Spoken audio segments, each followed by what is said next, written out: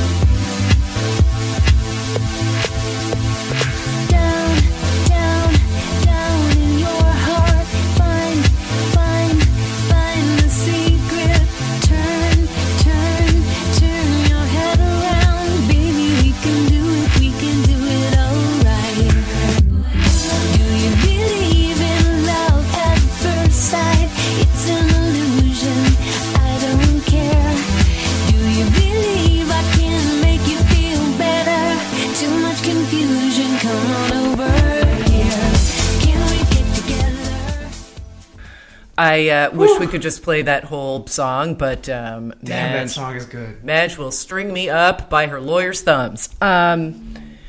There's something about this entire album, and the reason I picked this song is that I got the album. I love Madonna. I've always loved Madonna, even if, like, some of the things that she was doing, I was like, girl, stop trying so hard. Like, she actually really can't sing that well, but I've always admired her almost because of that. That it's like, you're not, like, on the merits. You're not that good, but you know how to sell it, and you know how to work with people who make you look good, and you have a great ass, bless your heart, and you work it off every day. So this album was sort of like, I wasn't sure what to expect. I liked the first track, and then it transitioned into Get Together, and that was like the call to Sarah dancing around her apartment arms, that I was going to be living for this album for months and just listening to it constantly anywhere I needed to walk, anytime I was in a bad mood. It has every kind of dance song, like I'm free dance song, I'm sad but I'm free dance song. It's just a great track. The whole album is really good, and there's something about her energy in it. And especially in this particular song that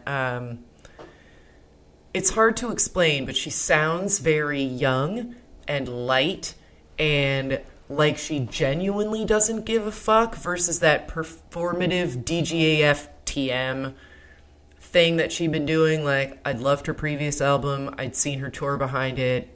But this really seemed like she literally didn't give a shit if only 17 people bought it. She didn't care. She was like, this is what I want to do. Some of the lyrics are cheesy. Not all of the tracking is totally great for me. Like, the I'm Sorry track, like, didn't age well for me. I loved it for, like, weeks fiercely, and then... Oh, the song Sorry. Yeah. Because there's another song called I'm Sorry on a later album, but you're referring to the one where the single, Sorry. Yes. Yeah. Lo Siento, like, in all the different languages. Yeah, that it's like, it's Forgive fine. me. Forgive me. And the lyrics, like, you just can't... Yeah, I wouldn't analyze it on that basis because there's still this, like, post-hippie thing happening. This album was 2005, but she had kind of a... whatever, that period in the late 90s where it was getting kind of zen and annoying. Because it's like, you are not a zen person. Don't even play. Don't front, girl. You a Leo, be a Leo. But, yeah, I really wish we could just play this song on a loop forever, everywhere we go. Mark. So, first of all, I love that the first Madonna song to appear on this podcast was not brought in by me, which just shows that we are spirit animals Oh, yeah. in the sky together. Spirit animals in the sky? I guess flying spirit animals? I don't know. But I have... One of the first things I bought with my own money as a child was the 45 single of Material Girl. Oh, God. Still a great song. And I actually now have that sleeve of that single framed in my home, as I know you've seen.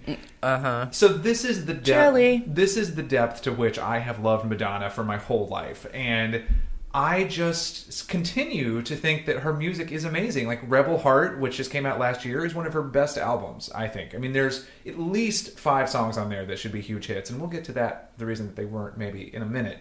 But I feel like that Confessions on a Dance Floor is such a great unified album, and there was a version of the album that you could buy in which all of the songs were segued together, and I think that was actually what we were hearing. Yes, because the alarm clocks were kind of tough on the opening track. But yeah, I have the version where it's all one big DJ-less. Yeah, because it's hung up, sort of. K-hole. It's hung up, which is, I also think, an incredible song, transitioning into Get Together, and I think it just points out what you're talking about in terms of her being really, truly relaxed about things. Like this whole album is just a wash, not a wash in like a lazy way, but it's just, it flows so effortlessly. The ideas flow together so well. It's been produced so well that you really feel like it's one continuous thought, like a Virginia Woolf chapter from the end of from the end of To the Lighthouse or something. But I just love that, and I love the ease with which she operates on this album, even on songs like Push, which is one of my favorite lost hits of Madonna's career, because I think Push is an amazing song. And that song has a harder beat, but there's still something very relaxed about it. She's not like she was on, say, American Life, the song, trying really hard to be aggressive, and I think that it makes what she's saying and what she's achieving with this album much easier to enjoy in a way, because she is just like chilling, taking it.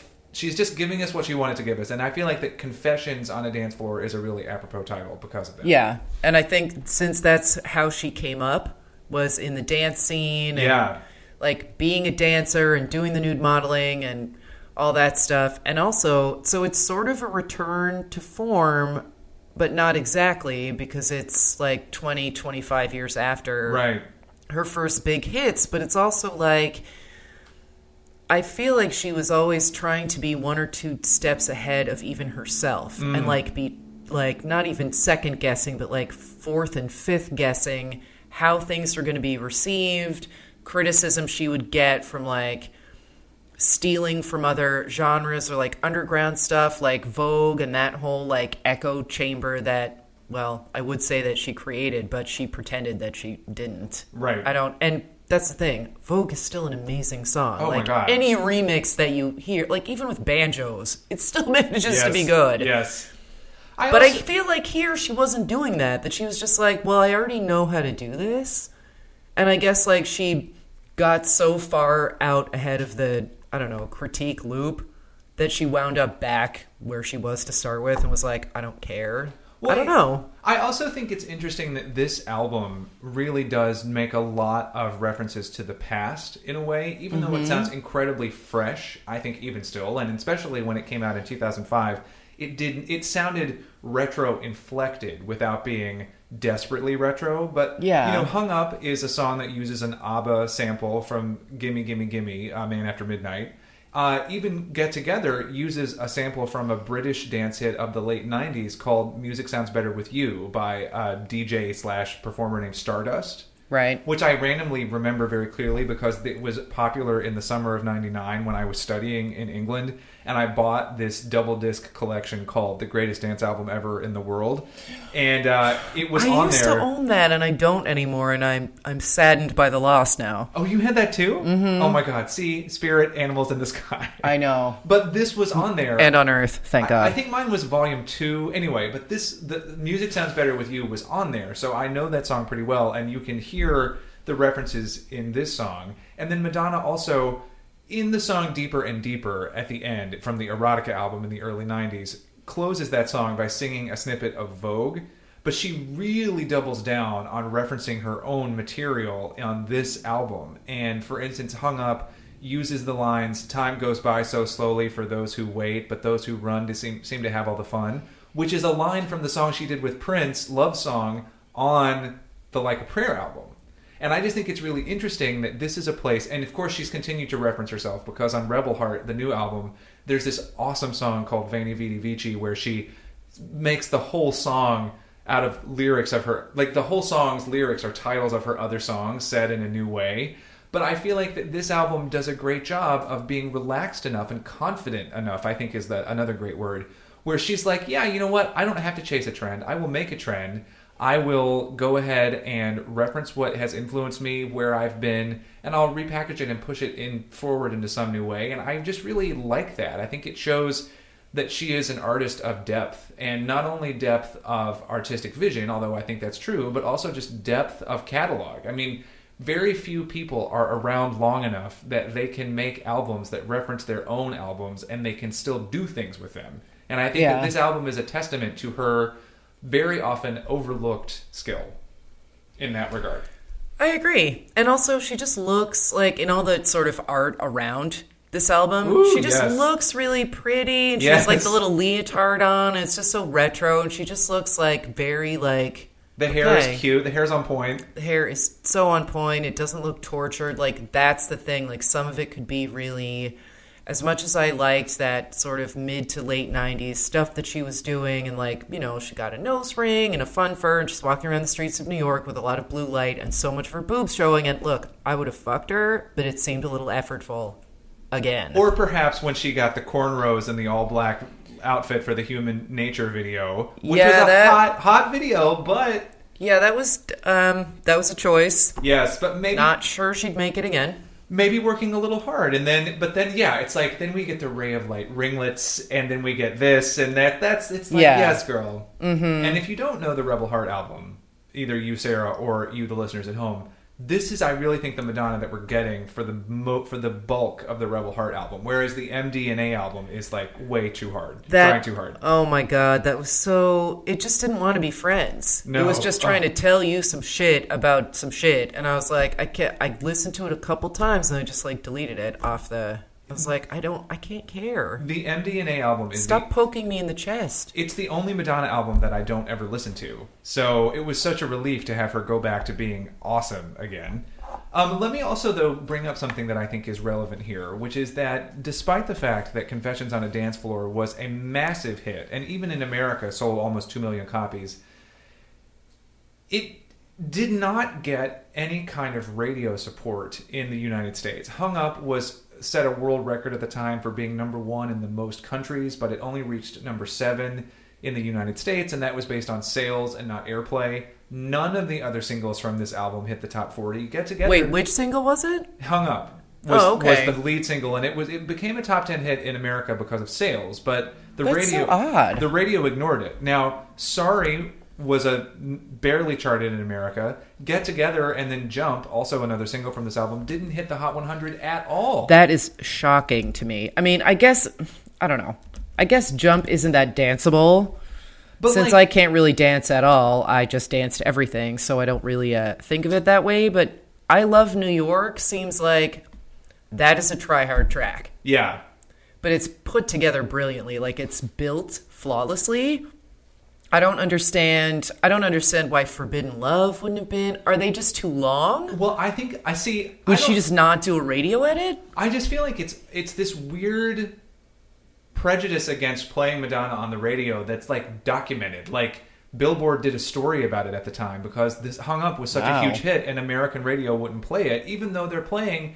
Like Gwen Stefani's first solo album was popular at the same time, and those songs fit naturally next to these songs. And the version of this track that I have is 5 minutes 36, which if you cut off all the bells ringing and the sampling in the beginning and the end, it's probably coming in at more like 4 and change. Yeah. You can radio edit that down. I'll just talk over it.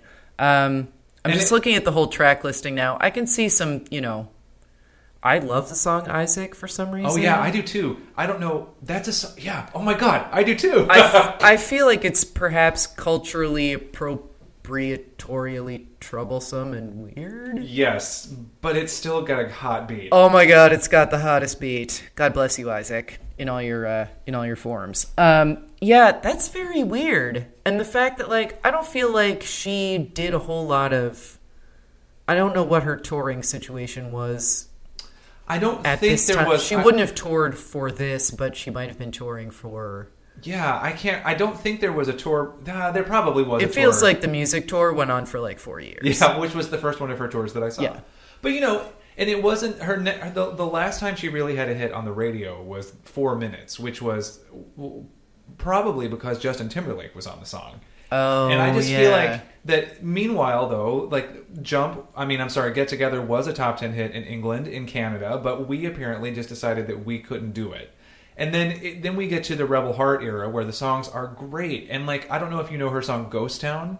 Mm-mm. Well, that's a song that should have been a number 1 hit because it's any other person. If Adele had come out with that, if anybody who was, like, younger had released Ghost Town, it would have been a massive hit. And I just think this album marks the beginning of the freeze out that Madonna got, and for who knows what. Do you think this is like a Woody Allen thing where, not in that way, but that she like basically decamped to, I know she's back now, but she decamped to Europe. She wasn't really trying to play with the traditional awards and with like feeling obligated to talk to Rolling Stone or Spin or whoever the ranking I feel like part journalists of it, were like that. Woody Allen was just like, I do what I do and I don't need to play. Well, I feel like maybe to some extent, although like I remember she promoted Jump on Oprah. But I feel like part of it honestly is just but you got to play with Oprah. That's true. But I do feel like Oprah wants also you to dance. For better or worse, no matter how good your music is, once you hit a certain age, pop music radio is not going to pay attention to you.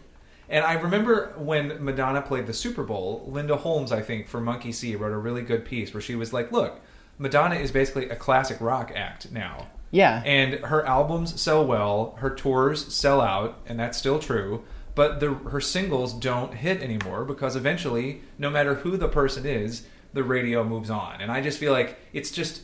I understand that it's probably...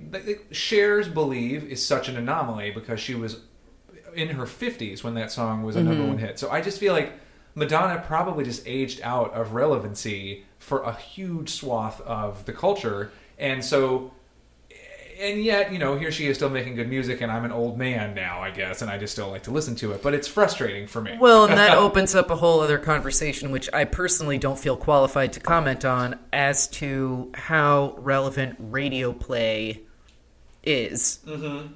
And, like, how musicians who aren't Madonna, who aren't like basically Pantheon Rushmore acts, like the Eagles, like the Beatles, like whoever, how do working musicians make money? Like, I don't think Adele is actually probably that rich. And however much... she's the exception to the rule. But like an Ariana Grande might be a better comparison. Right. But it's like, however much attention they're getting, and, you see this on the internet, too, that my parents, 15 years ago, were like, but you were on the front page of that Time section. And it's like, but it was section G, and I wasn't paid to do that interview. Right. Like, that's not how it works. And especially, especially for musicians, I don't know. I think if you want to live, you got to tour. Yeah, totally. You got to get booked onto Fallon, and that, Madonna doesn't have to worry about that. Right. I don't think. The Rebel Heart Tour, I think, has now made $100 million or something, so she's fine. Yeah. I mean, $42 t-shirts, I'm not concerned about Lords et al.'s ability to, go to nice colleges and eat. But wait, let me show you something while we're talking about that. Look, this is my $5 keychain I bought at the Rebel Heart Tour. Wow. There's Madonna on one side and on the other side. Ooh. Oh, two Madonnas. She's chaste on this side and rebellious on this side. Oh. Mm-hmm. Good job, Madge. Well, I just love that she's called Madge. Anyway, yeah, I think that radio play, I think she's absolutely smart enough about the business to be like, I don't have to care about that shit no matter who I am. But she should still be getting on the radio if you ask me, but I'm an old coot. Yeah. I think with that, this is a great place for us to say that we would love to hear from you. So if you are interested in submitting a song to be considered on Mark and Sarah Talk About Songs, you can tweet us your suggestion at Talk Songs.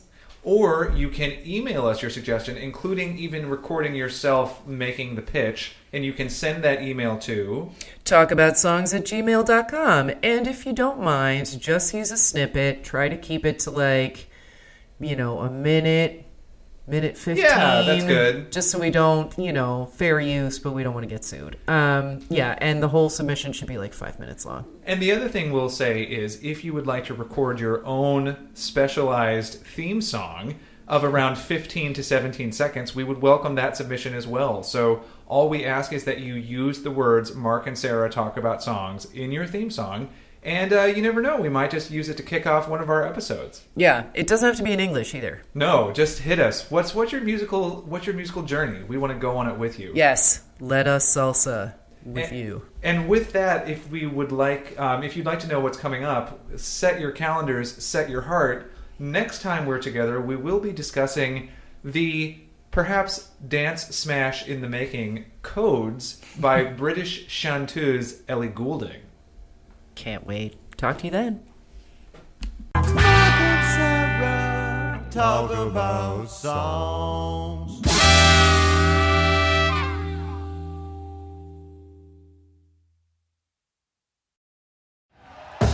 Thank you for listening to Believe. You can show support to your host by subscribing to the show and giving us a 5-star rating on your preferred platform. Check us out at Believe.com and search for BLEAV on YouTube.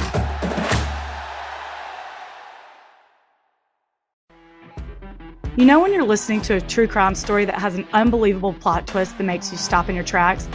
That's what our podcast, People Are the Worst, brings you with each episode. I'm Rachel. And I'm Rebecca. We're identical twins who love true crime cases that make you say, didn't see that coming, and we hate the people responsible for them. Listen to People Are the Worst now on Apple, Spotify, or wherever you get your podcasts.